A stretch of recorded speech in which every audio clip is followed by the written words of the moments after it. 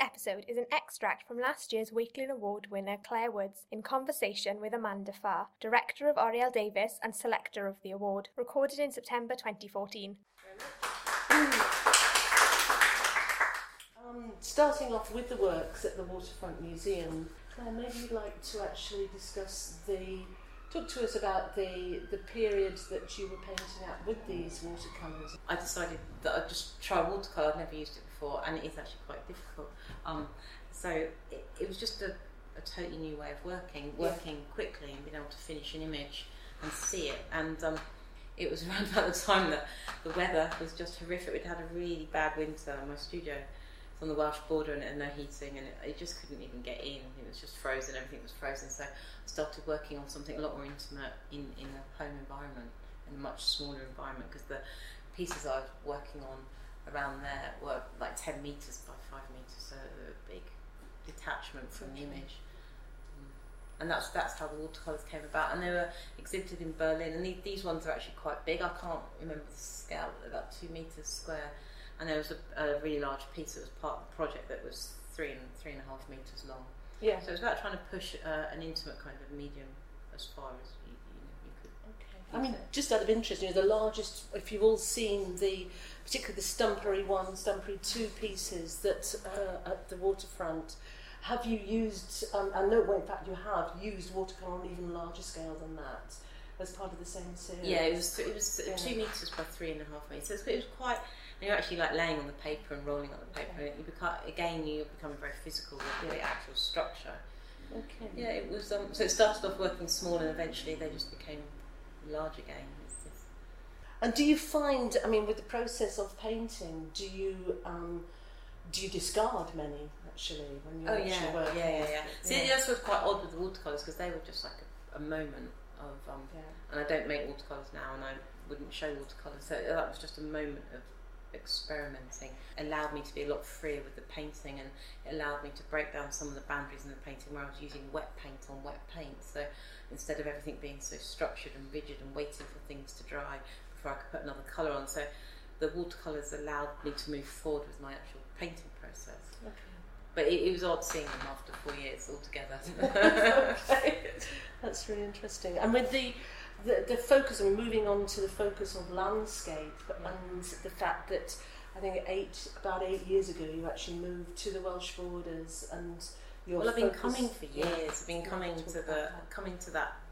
Well, we lived in London, and I used to come to follow the Leinster Morris dancers and follow them along the border, literally, and where they danced, and a lot of the places they danced, there was either a narrative or a story or something historically had happened. And it was always about this border territory, this pole between two ideals or two ways of living and how it could come together. So I wasn't actually painting them, but I was photographing and painting the landscapes they were dancing in. And it just became, I was coming up every weekend, and in the end we just moved. So it was literally, the move was made. And there's no family there, or it was about the work, it was about moving where I could make the work. And did you move from an urban environment? Yeah, we were in East London, very different. And with that sort of particular interest in those borders and the border lands between, like no man's land sometimes, do you feel that, I think with your paintings they have that push and pull of almost something which is fearful about them and something which is very seductive and attractive about them as well? I think it's always been that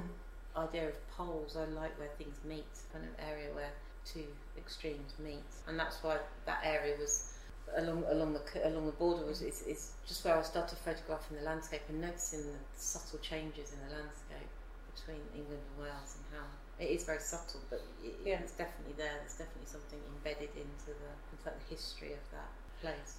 I've always worked from photographs. It's kind of I can't. I'd love to just be able to go up to the canvas and start painting, and that's never going to happen. There's always a process of photographing. And at that point, not so much now, but at that point it was about going into the landscape and experience it, going in at night, going on my own, going to places I've never been before, almost putting yourself in a slightly vulnerable position, and experiencing the weather, all of those things, and then taking the images back to the studio and editing them. You might take 300 photographs and end up using 2. Okay. And started editing them together to make a larger image. And then would you expand that image? Would you? Well, then I would draw. So from the photos, so it'd be broken down into 3 processes. There'd be a photography process. There'd be a drawing process where I would draw what I wanted from the photograph, leaving out bits that weren't relevant or that I didn't need. And then there's a painting process. So when you actually come to the painting, it's very mechanical and it's very much about form and colour.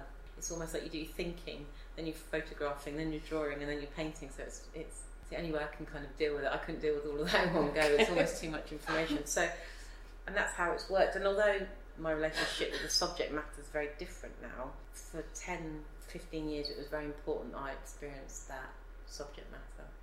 The paintings have changed a lot, but I think they're still very much rooted in landscape, and I think that kind of apprenticeship in the landscape has been is the grounding for all the work. I mean, one of the things, because just to expand upon this, we've got with the images that are being shown here, the one that is perhaps most relevant to the large works that Claire was working on from certainly when the exhibition at Chisenhale 2006, Deaf Man's House, the one that you've sold to the National Museum, Hill of Hurdles.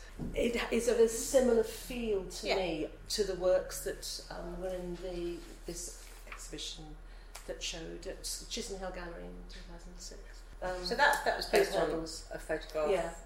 Well, lots of photographs that have been cut together. Okay. In really random. Yeah. Kind of.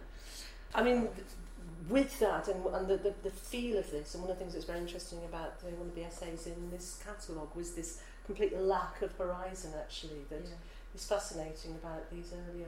Well, it was always, I kind of needed to feel like it could be something microscopic, very small that's been enlarged, or it could be a vista, and that balance between not really getting the scale straight away. I didn't want the viewer to get the scale straight away, and a lot of those paintings are quite big. And they've got a reflective, shiny surface, so you never really get to read the whole image in one go anyway. You're very aware of yourself and your surroundings. From a distance, they're more graphic, but up close, you're not reading the whole thing in one go. I mean, some of the works were as large as 7 feet, I think, by 36. They're mural scale. And so the viewer would feel completely enveloped within that. Well, that was the Hepworth show. Yeah, and they were. So they're all enveloping of the also viewer. To have some kind of longevity, because we all look at imagery so quickly. I'm a total fan of Instagram, and I do it myself. I'm going through it's hundreds of images, and I just wanted something that was going to be more difficult to read.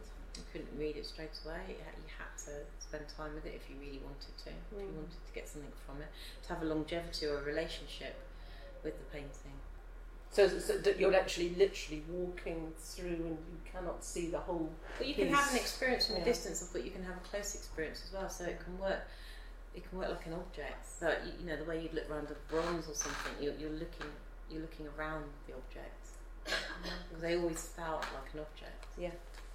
That brings me neatly on to actually the next point, which is the fact that you did study sculpture originally at Bath. Oh yeah, that was bad. But I love sculpture. I think about the paintings as objects, and everything is about the object, about weight. A lot more in the newer work about wrapping or hanging or holding. So I am a totally frustrated sculptor, but rubbish, so I can't do it. So I have to kind of channel that into the painting somehow. Okay. And yet your colours are just so unbelievably vivid. Well, these are so a lot of the paintings from the last 2 years are based on other people's sculpture, and mainly Palozzi and Louise Bourgeois and Henry Moore, and thinking about making something flat. So with the Louise Bourgeois, the fabric sculptures, or the Palozzi, the wax sculptures where he'd be casting wax. So he's got something flat and very two-dimensional, and then constructing it to make an object. Or Phila de Barlow with the wrapping, the early wrapping works, and thinking about that as a brush mark. So that's kind of how it's developed, I think, for me. Okay. My inability to make objects.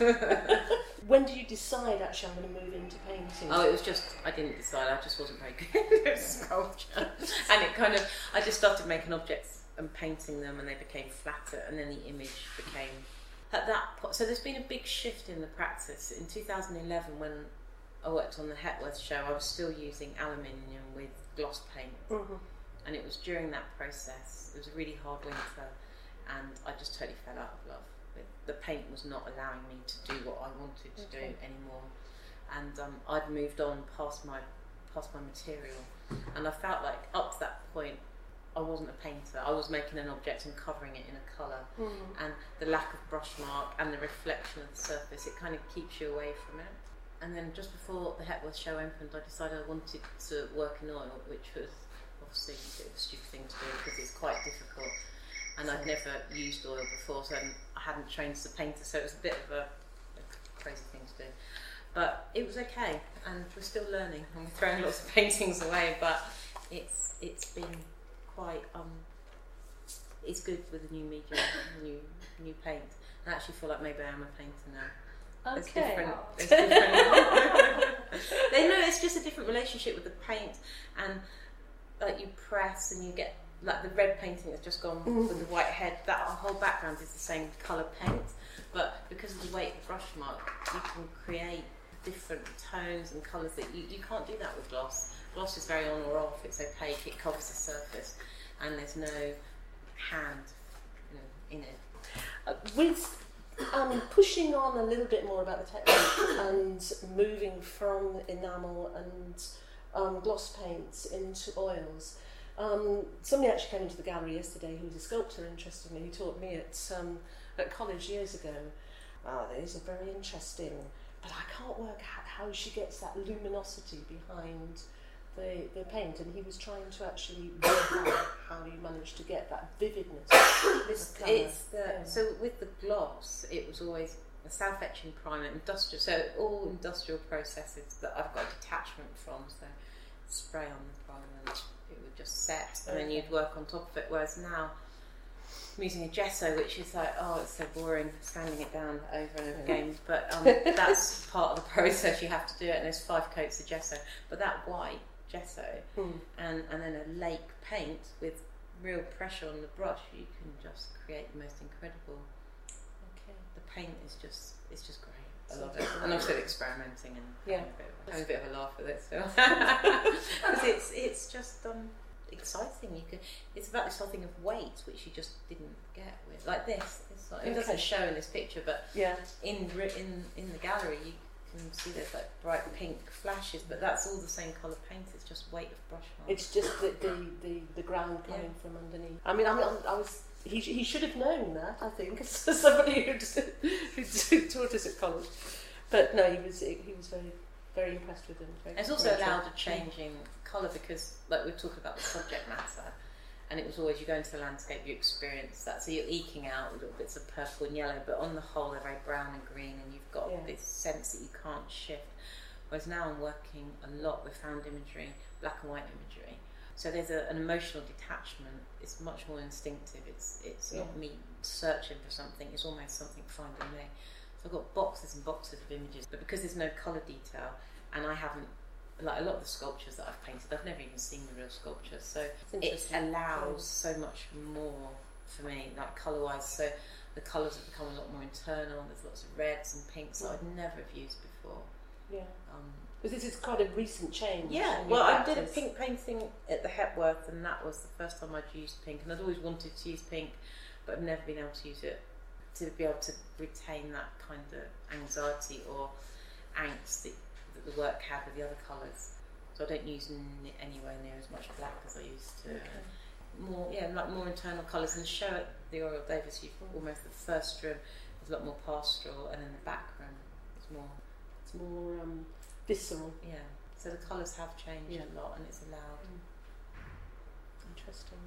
Moving from Claire's obviously focus within and upon landscape, I think that might be hopefully a good way of putting it. It's definitely grounded though. Yeah, it's actually looking also at the other 2 genres of portrait and still life, and using the 3 works from the National Museum to anchor those pieces that Claire actually chose from the National Museum's collection, and has actually, I found that fascinating, the fact that you're moving, I don't know whether beyond landscape, but because landscape was always more than just a landscape. It was. I think when like you're saying, from 2011, there's been a massive change, and I don't really understand necessarily the works as I'm making them.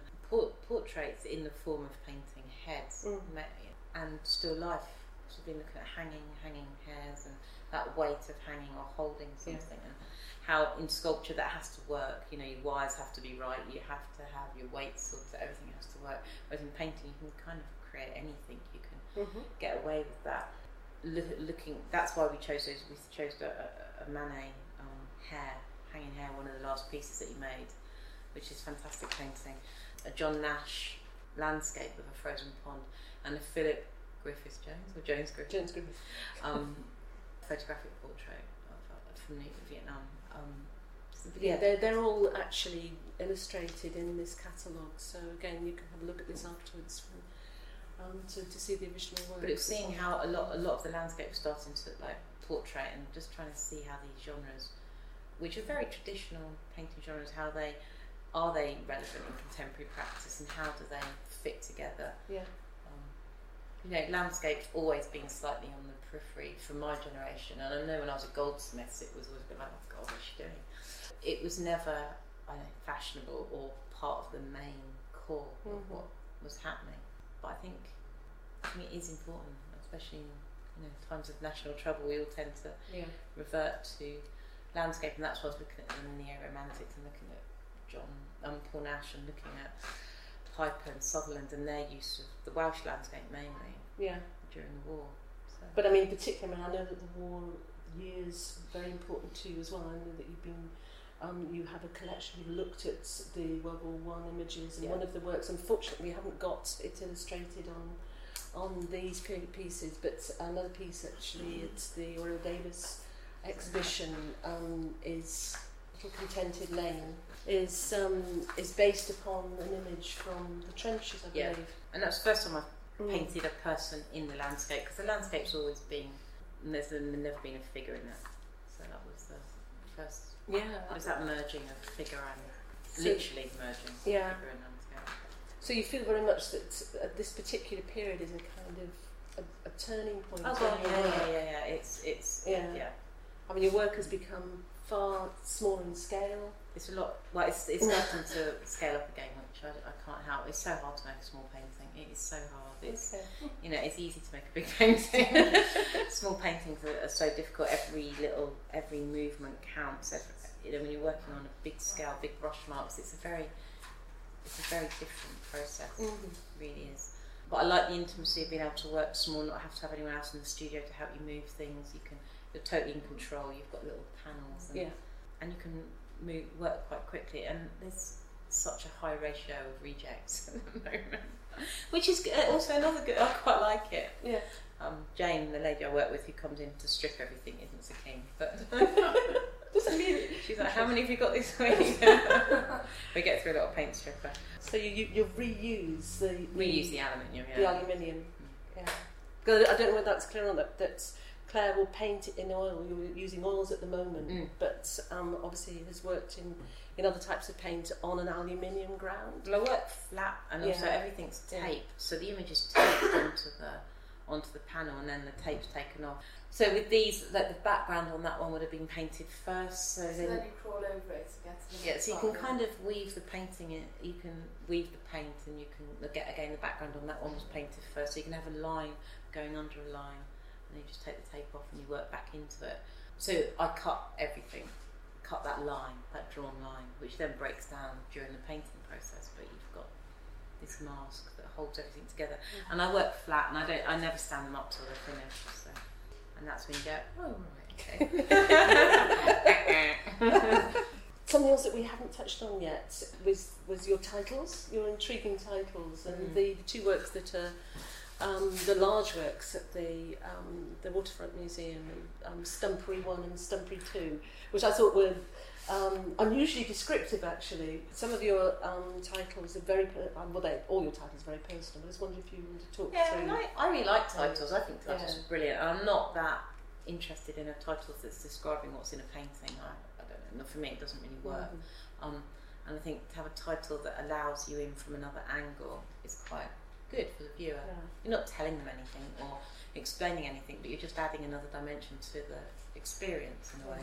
So I collect titles. I list thousands of titles, and I might be driving along and it's the name of a place, or it's a road name, or you hear something on the radio, or it's a song title. there's no boundaries. It's just sometimes just a collection of words. Lots of book titles at the moment. I keep seeing book titles, like The Bunyan Specialist. That was from a book, and just things that I hear, and I write them down, and I never title the painting till they're finished. But as soon as it's finished, you kind of know what the title is. It's interesting. And again, it's a bit instinctive. There's no sort of science to it.